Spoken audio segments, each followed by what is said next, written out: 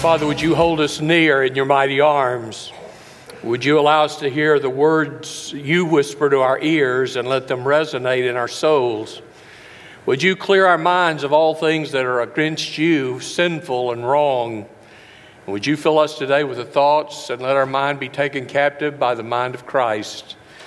Would you please today fill this room with your presence in such a way that even those that are first-time guests would say, we sure did sense the presence of the Lord there. And for those that are frequent attenders, we could say, I sense God's nearness in a fresh new way today. He ministered to my heart. Father, today it's our privilege to come before you, but we do not do that lightly or ill-advisedly. We realize that we can only ascend to the hill of the Lord with clean hands and a pure heart. So please clean us up. Please remove every sin. Please give us feet like hinds' feet to walk in the heavenly places. Please give us eyes capable of seeing the Lord of glory. And Father, we know that we will never be the same if we can see you. For all who met you left your presence with a message to tell that was bold and fresh and life-changing. Let it be so for us, we pray in Jesus' name. Amen. Today I began a 10-week series. Aren't you excited? Thank you. A 10-week series on comfort. Now are you excited? Yes. Everybody needs comfort. I don't know what comfort is to you. Some people would say for me it's a hot fudge sundae on a summer day. Some would say it's just laying out by the lake and getting baked by the sun. You'd say that's comfort. Some would say comfort me is a lazy boy in my home and it's a chair, not a person. A lazy boy in my house, and I like having that kind of comfort. Some would say it's a warm sweater on a cold winter's evening or a crackling fire in the fireplace. If we ask today your definition of comfort, they'd probably be as diverse, have as many diverse definitions and pictures of comfort as we have people in the room. But over the next 10 weeks, we're going to talk about comfort from a lot of different areas. We're going to look at each one of those, and I hope you'll find them helpful. This is the first of 10, so if you make this one, you only got 9 to go. And I hope that through this process, your heart will be blessed. Our world, you don't need me to tell you, our world's broken, and people need comfort. And the truth is, the comfort we find that's lasting comes from God. It's His Word that gives us comfort. It is His will and walking in His will that gives us freedom to live in comfort. It is the songs we sing about Him that gives us comfort. And truly, time in His presence comforts like none other. David found strength in the law of God. Now that's interesting. You ask most folks about the law, they'd say, I find it very restricting. I think it's overstepped its bounds. I think it's filled with too many regulations. But David said, I find your law a delight because I meditate in it day and night. He didn't find God's law oppressive. He didn't find God's law fearful. He didn't find it a source of bondage. He found strength in the things of God. And I think we find strength in the law of God because the law gives us the foundation for life on which we can build a lifetime of walking with Him. It gives us a fence to guard us, the way you'd put a fence around a schoolyard to keep children from harm. His law is a focus on which we can, which if we look upon His law, He will guide us in paths of righteousness. No wonder David found delight there. And may I just say, this call to comfort is also a call to draw near to God. Why? A lot of people that talk about God never comforted by God because the longer distance you are, you cannot sense His nearness. But those who draw near to the Lord, He causes Satan to flee. That's what the Bible says. Draw near to God and Satan has to flee from you. Darkness can't come into light. He knows Satan's not smart, but he's not stupid. He knows if he gets in the light, he's going to be consumed. And so the closer you get to God, the further you are from Satan. And the closer you are to God, you have access to all power and all authority and all love and all comfort. And so for some of you today, you say, well, Brother Nick, I've heard these verses. I'm not asking you for an intellectual test at the end of the 10 weeks. I'm asking you, have you examined your position of where you stand with Jesus Christ? And you say, oh, I'm a Christian. I'm not even asking you that, though that's vitally important. There are many Christians like Peter who followed Him afar off. I'm asking you through these 10 weeks to consider, draw near to Him. So this morning, what I want to do in these few moments, because I do have one other thing I want to do at the very end, and so I'm going to do my very best to be brief today. Now, you know that's a promise I have a hard time keeping. Pray for me.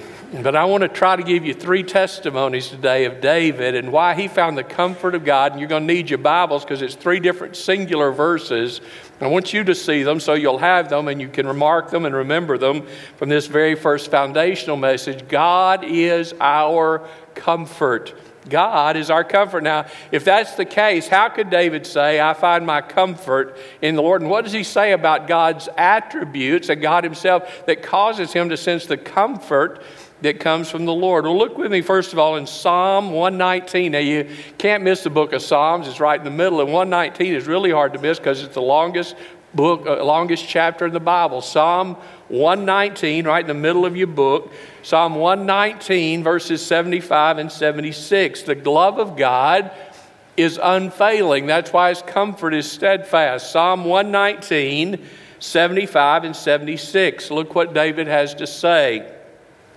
119:75. Well, I know, Lord, that your judgments are just, that you have afflicted me fairly. Now, what does that mean? David's not, keep in mind in the Hebrew mind, whatever happened to you, God caused it. Because God is all powerful, you would not go through an affliction unless God allowed it to happen, and that's true. So in the Hebrew mind, rather than say God allowed it, it said, well, God afflicted me, meaning the ultimate source of my going through this is God's permissive will for me to be afflicted or go through a time of difficulty. So he says, God, now look what he's saying based on that, knowing that God is allowing something to come into your life. He said, I know your judgments are just. You've afflicted me fairly. In other words, you don't operate by caprice. You don't do something just because, let's try this. That's not the way God operates. He says you're ordered. You're a God of precept and principle and law. So he says, if I know your judgments are just, then what I'm going through must be fair. Now look at this. May your faithful, or literally the word so often is translated unfailing. May your faithful or unfailing love, may your unfailing love comfort me as you promised. David knows God is the foundation of all that is. What God says, he's going to do. And the love of God, he says, is unfailing. Isn't that good? I don't like that word failure. I didn't like it in school when a teacher would say, I'm sorry you failed. I didn't like that. I didn't like it when a coach would say, you failed to do what I told you. Now get back up here and try it again. I didn't like the word failure. We don't like the word in the news of failure. A bridge failed and cars fell and plummeted to a river below. That's not a good thing. When we hear the brakes failed on a car and an accident occurred that was deadly, we say, goodness, how awful those brakes fail. When we hear an airplane engine failed and a plane plunged into the earth or into a body of water and all aboard were killed, we say, how tragic that the airplane engine failed. We have people that go into the hospital fairly regular in a church our size, and frequently the diagnosis is they had heart failure. I don't like that word failed. The Bible says of God's love, it is unfailing. What does that mean? Have you ever had somebody that used to love you? And can I get more personal? You ever had somebody you used to love? See, nobody, I think, goes into a relationship that says, well, I'm just going to love you for a month and then we're going to call this off. I'm just going to be your friend for 2 months, we're going to quit. Nobody goes into it that way, but over time something can happen and there can be that breakdown to the point that love failed. Some of you in this room have been through the tragedy of a divorce, and you know how cruel that can be when somebody says, I don't want to be married anymore. Love failed. You know what it is to have a teenager or young adult that walked out of your life like the prodigal son and they hadn't come back. And you sometimes say, preacher, I don't know exactly even where they are. I haven't heard from them in years. Something happened. Their love for their parent failed. See, we don't like that word fail. What if the best I could do for you today is preach and say, now if you'll come today, I can guarantee you this next hour, God will love on you. Now I can't promise what's going to happen an hour from now, but he'll love you right now. Will you come? What kind of invitation is that? As long as today you do good, he's going to love you, but boy, you mess up, he's done with you. What kind of love is that? The Bible says the reason I can be comforted by the love of God is his love is always there. It's steadfast. It is unfailing. His love is wonderful, and it's based on his character. Why? His character knows no darkness. His character has no flaws. Why do you think people so often ask for a job, for a resume, and want to call references and ask, how did he work? How did she work in the past? Why? One of the things we look at when we're looking for staff, if a staff member's had a church a year for the last 13 years, we're not going to talk to them. You say, well, that's cruel. Listen, if you've left 13 times in 13 years, we're going to be number 14 a year from now. True or false? Why? Because their track record says, I don't stay with anything long. I promise, but I don't deliver. Listen, anybody can get a bad place once, maybe twice. 13 for 13? Y'all listening to any of this? See, that ain't going to happen. So when you say God's love is unfailing, how do we know? Over and over from Genesis, Exodus, Leviticus, Numbers, Deuteronomy, Joshua, Judges, Kings, Samuel, right on through. Listen, what does it say? Our God is consistently faithful, and if His character is good, His love is great. When you get married, sometimes when you were young and you wanted to get married, your father or mother might have concerns about that lady or that man that you brought home and said, I think I'm in love, and they begin to ask questions, and they have major question marks and say, listen, I love you too much to let you proceed without talking to you a minute. You see, it's not that they didn't want you to be happy, it's they wanted your happiness to be such that they would never say, I hate myself for not saying what I should have said before they ever got married. See, you can tell a person's character, you can tell what kind of faithful love they're going to display to the one they're about to join. The Bible says because God's character is impeccable, His love is unfailing, and His law never fails. The great theologian Matthew Henry once wrote, when Christ died, He left a will in which He gave His soul to the Father, His body to Joseph of Arimathea. He granted His clothes to the soldiers at the foot of the cross. And His mother, He entrusted to John. But to His disciples, who had left everything to follow Him, He left not silver or gold, but something much better. He said, my peace I leave with you. Not as the world gives, give I unto you. My peace I give unto you. It never fails. I don't know who wrote this. In fact, I think it's unknown by anybody. You may know, and so you can write me later. Don't interrupt me now. But here's a poem that we've heard many, many times. As far as I know, it's anonymous, but it sure is a good little poem, short poem, but one you can remember. God has not promised the skies always blue. Anybody want to give a testimony? God's not promised the skies always blue. Flower-strewn pathways all our life through.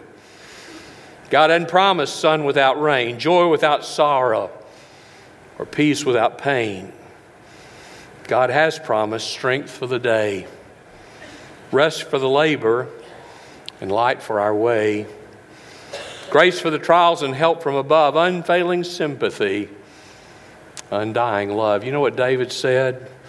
I can be comforted by God whose love is unfailing. I'm amazed. And by the way, can I have just a bragging? I'm a new granddaddy. Did I tell y'all that? I didn't tell you that. Did you see I slipped that in there? I have a new, thank you. Janine's doing good too. I have a new little granddaughter, Adeline Rose, over 8.5 pounds, arrived at the world, discovered America January the 5th. Isn't that good? That's all. Now let's go into the sermon. But here it is, look. Now when I think about unfailing love, I think about mamas of newborns. You would not do what you do for a newborn baby, for pay.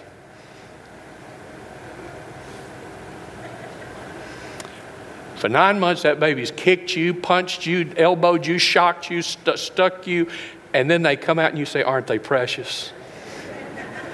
And then they go through all that stuff where they're up every so many hours because they're hungry, and they don't just say, Mom, I'm hungry, do they? No, God helps those lungs to grow in their infancy. And they start squalling to the high heavens, and Dad sleep right through it. And Mama says, are you going to get up? Dad says, why? Adeline's crying. I don't hear. Mom gets up, doesn't she? And then in the morning, Mom gets up, and she's preparing everything for the other one to go to school and preparing the household and doing all those things a young mama does. You know what you call that? Unfailing love. Child gets to be 2 or 3, and Mama says, don't. And he said, I will. Oh, my.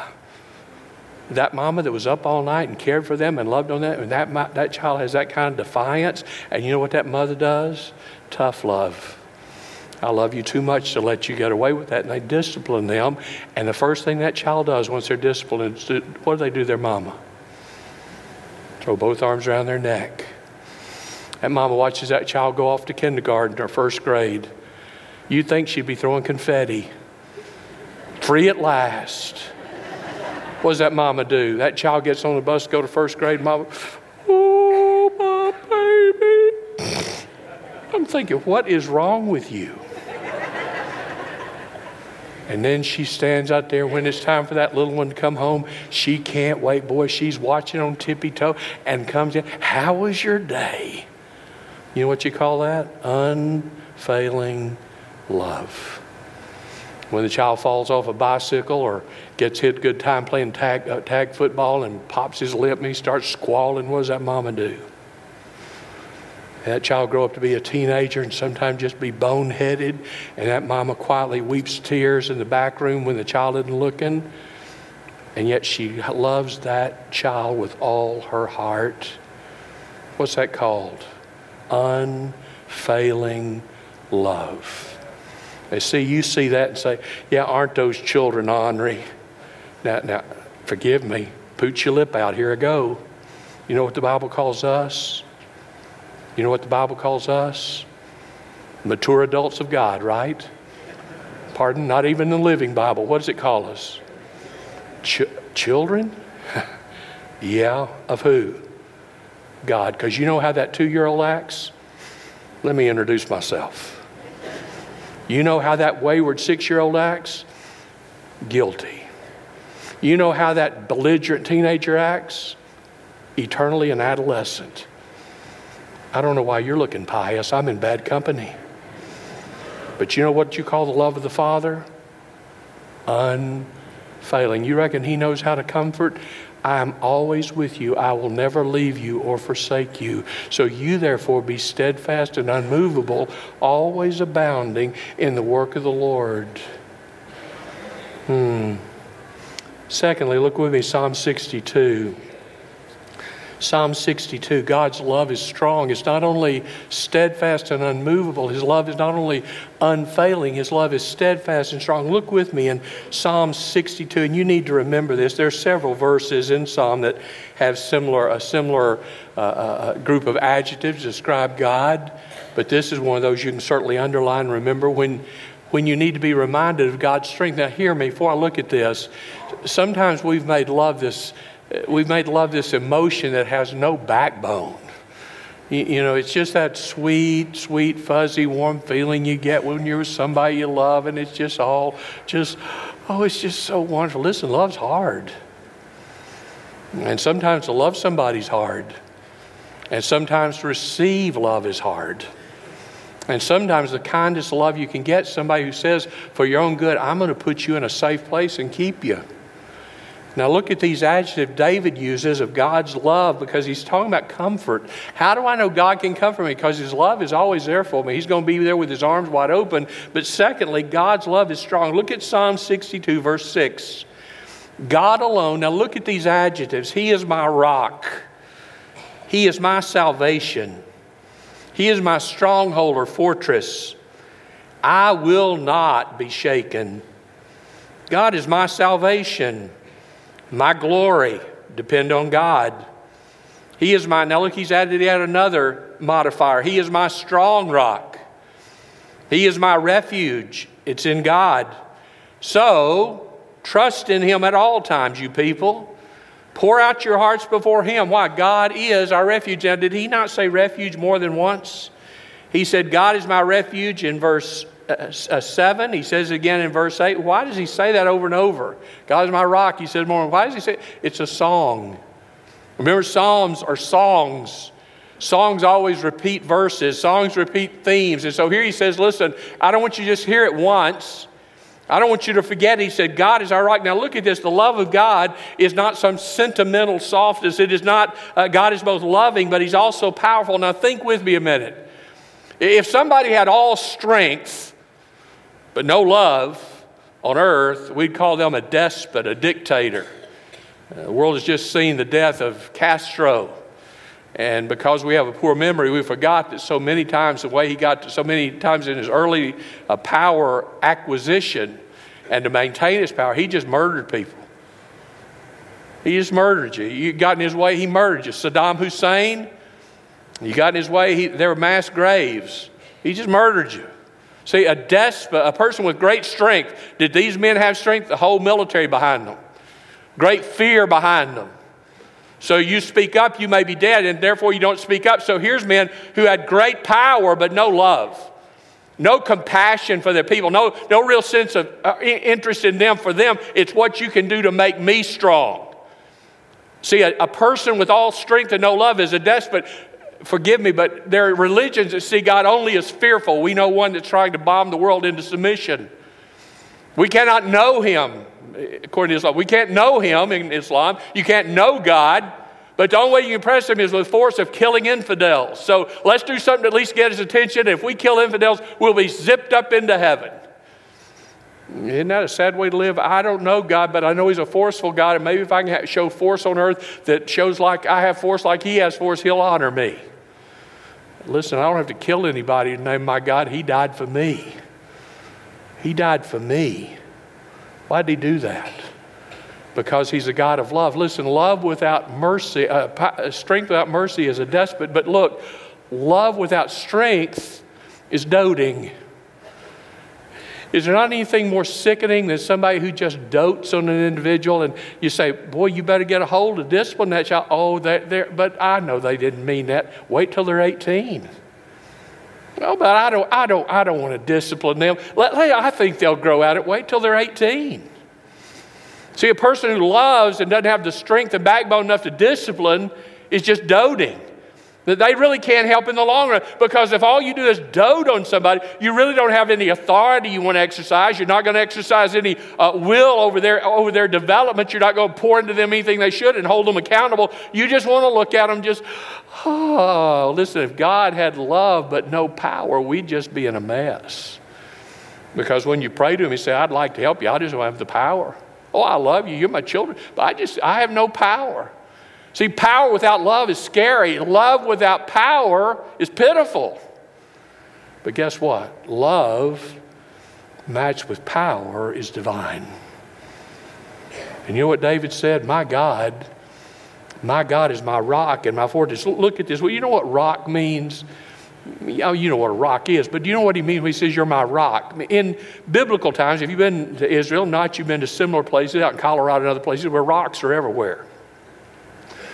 And Israel looks a lot like places in Colorado or Montana where they're just rocks. They're just rock. That's why they could stone people. There's always ammunition.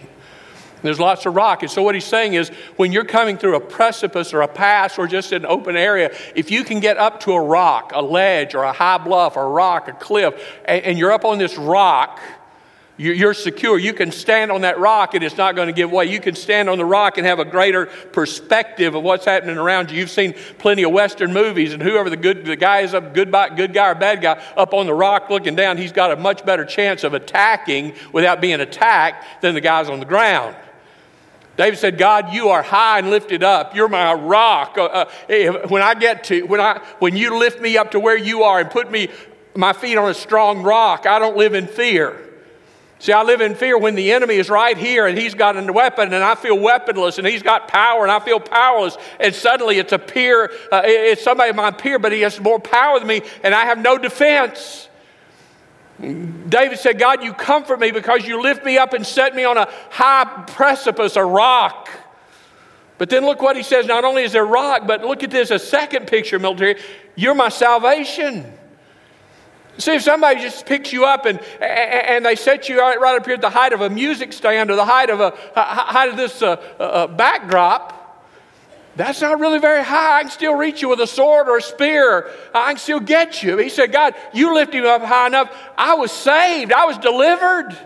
How high did God lift you up? He put your feet like hinds feet to walk in the heavenly places. When you trusted Jesus, He is the love that lifted me out of my sin and out of my strife and put me forever in the kingdom of heaven. He erased me from destruction because my name was written in the book of life. And when He saved me, He didn't save me for a season. He didn't save me for a short time. He saved me forevermore.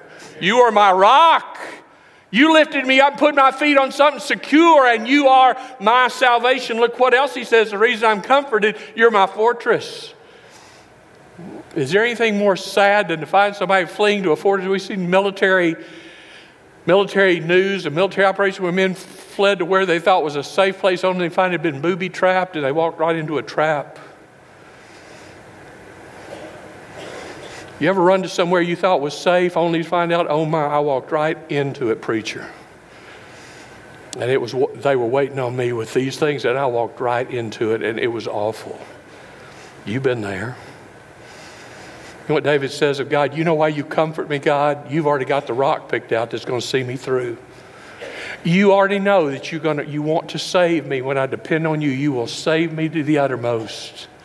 And God knows that when I flee to the fortress of your love, it's not booby-trapped, it's not insecure, it's not in poor repair. God, the walls of your fortress are strong, the strength of your defenses are great, and once I'm inside, the security of the will of God and the word of God and the salvation of God, no force in hell can come against me with effectiveness. What the Bible says, no weapon formed against me can prosper. The gates of hell cannot prevail. So he says, God, you're a good comforter because you're my rock and you're my salvation, my fortress. And look what he says in verse 7, you're my salvation and my glory. When you celebrate the fact that you were delivered, you say, boy, I didn't think I'd get through that, but if I hadn't been so quick, so shrewd, I wouldn't have. I don't know what makes me so good. I just think on my feet. I just know how to get out of stuff. Is that where you go?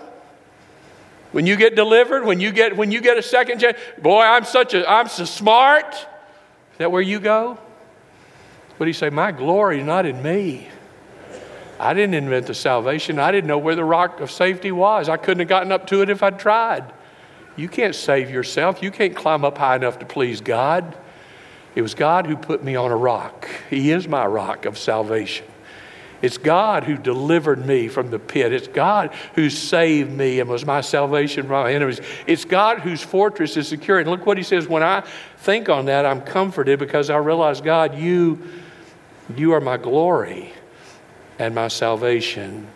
And then he repeats it again. It's a song, you are my strong rock, my look at this, my refuge, my refuge, my refuge. I like that. What does that mean? Do you have that place that you go that's just a safe place, makes you feel safe? Where's your safe? Now, I don't mean a safe. Some of you say, well, I'm thinking about storm shelter and tornado weather. That is a safe place. But when your heart's broken, you're heavy of heart and broken in spirit and struggling with something, boy, you're just under pressure. Do you have a place in your family room, a place in your bedroom, a place in your study, and that's your space to just go meet with God? I hope you do. You have your note tablet there and your Bible open so that folks that come there say, this is where my dad or my pastor or my friend, where my wife or my husband, this is where they meet with God. That's holy ground. David said, God, you are my hiding place, my refuge. You're that place I flee to when I'm really in trouble and I just got to see your face. You know, one of the sweetest things in the world gives you comfort is when you've been alone with God and His Word and you begin to pray and you just sense that presence. You know what I'm talking about. When you just sense the presence of God fill the room and it's like no other. And suddenly it's not like God is out there and you're talking to Him. He's just right here and you're afraid to speak. I mean, just sense His nearness. You've had those times and I have too, and you just feel weak and yet you feel wonderful and you feel strong because He's here. When that happens, here's what happens. In that refuge moment, that hiding place moment, maybe you say, like Rock of Ages, cleft for me, let me just hide myself Let me hide myself in thee. Do you know what it is to find comfort? Truly find comfort in the Lord? Robert Louis Stevenson was obviously a great author.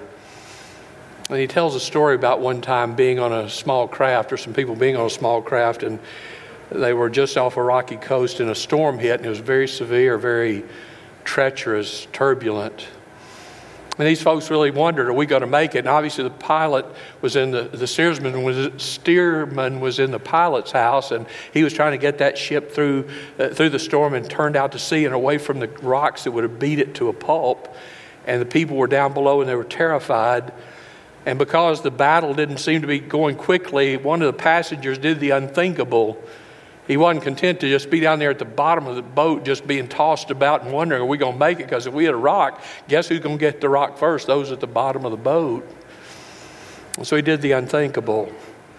One of the passengers opened the door to be able to come out onto the deck, and there, with all the wind and the waves beating that deck and water washing over the deck, he literally, like a child, began to crawl with just enough to press his feet and his hands against the railing to be able to get just any forward movement at all. Finally, he got to where the pilot house was. And just inside the pilot house, he saw the steersman working so desperately, trying to move and hold the wheel. Inch by inch, he was moving it away from the rocks and moving it more and more out to sea. And now it was obvious that he about made the last turn and they were going to be safe. And when this passenger popped up over the glass, he saw the face of the pilot. The pilot, rather stunned, saw a face looking in at him.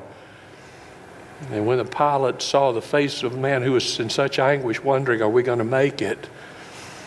The pilot smiled and nodded his head and gave it a thumbs up.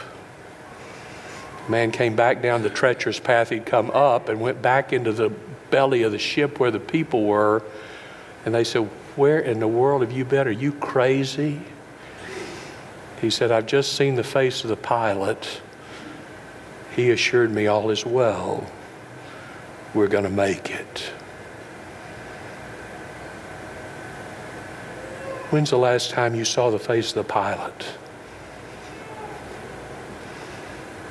When's the last time you were close enough through the turbulence to look right into his face? And the things of earth grow strangely dim in the light of his glory and grace. We're going to make it because our security is not in planet Earth. Our security is not in Washington.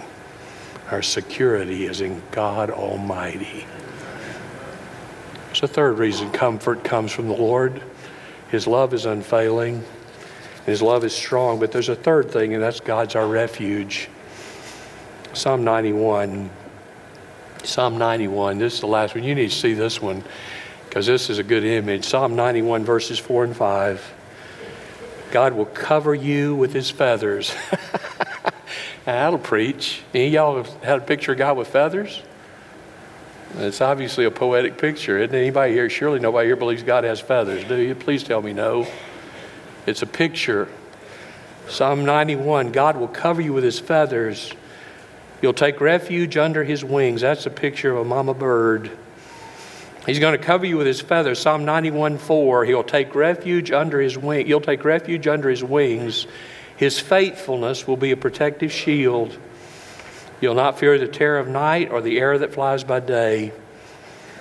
Isn't that good? He's going to cover me with his feathers. Isn't it neat to watch little young birds or chicks or little ducks or whatever come when something scares them, and they'll just get right there under mama and start wiggling right under mama. She just brings those wings over and just covers them over. You know what happens? We look pretty funny too when we act so tough normally and suddenly something breaks us and scares us, and people who don't normally call on God start calling out, dear God, please hear me now. Please help me now. We scurry like little chicks under the mother's wings. And the Bible says if you know the Lord, you've come home.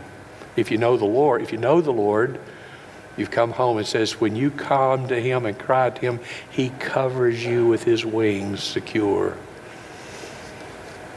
We're not going to be terrified by night because we know we're in his hands. I don't know how many times you look at that cross up there. Our theme as a church is seeing the world through the cross. But I was so grateful when the stained glass was designed. The design of the stained glass added that marvelous picture. Used to be an old spiritual, you remember? He's got the whole world where? In his hands. Got you and me, brother. Where? In his hands. That's a good place to be. We don't sing hymns much anymore because we, first of all, don't care for the melodies. They're old and antiquated. Most of them are 200 years plus. We didn't know the lyrics when we sang the hymns, so we'd always have to look at them after years of singing. We still need to look at the book because we didn't take time to let them sink in.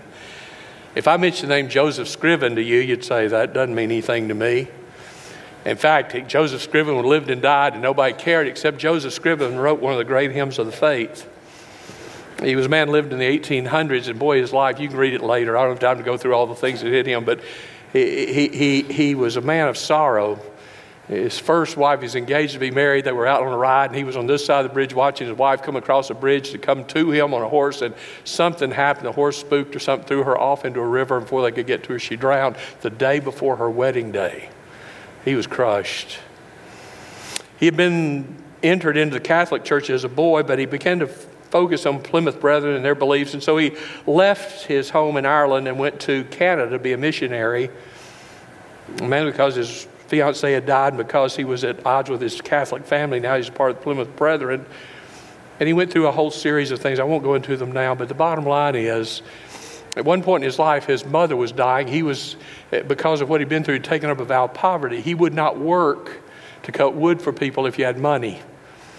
He set up a sawhorse and would cut wood only for those people who said, we have no warmth in our home, and he'd cut wood for them and help them carry wood to their house so they wouldn't freeze. He was called by many people an eccentric. By those who had nothing, he was called our dearest friend. He got word in Canada his mother was dying, and because he was a poor man, he couldn't get on a boat to go home to see his mom before she died way over in Ireland.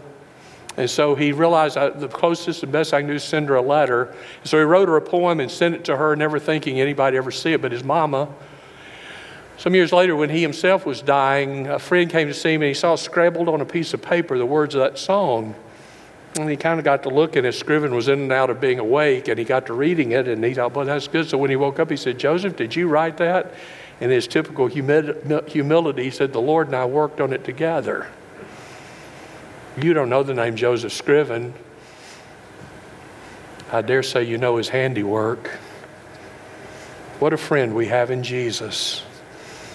All our sins and griefs to bear. What a privilege to carry everything to God in prayer. Have you trials and temptations? Is there trouble anywhere? Please don't ever be discouraged. Take it to the Lord in prayer. Fear thou not, for I am with thee. Be not dismayed, for I am your God. I will strengthen you. I will help you. I will uphold you with my strong hand.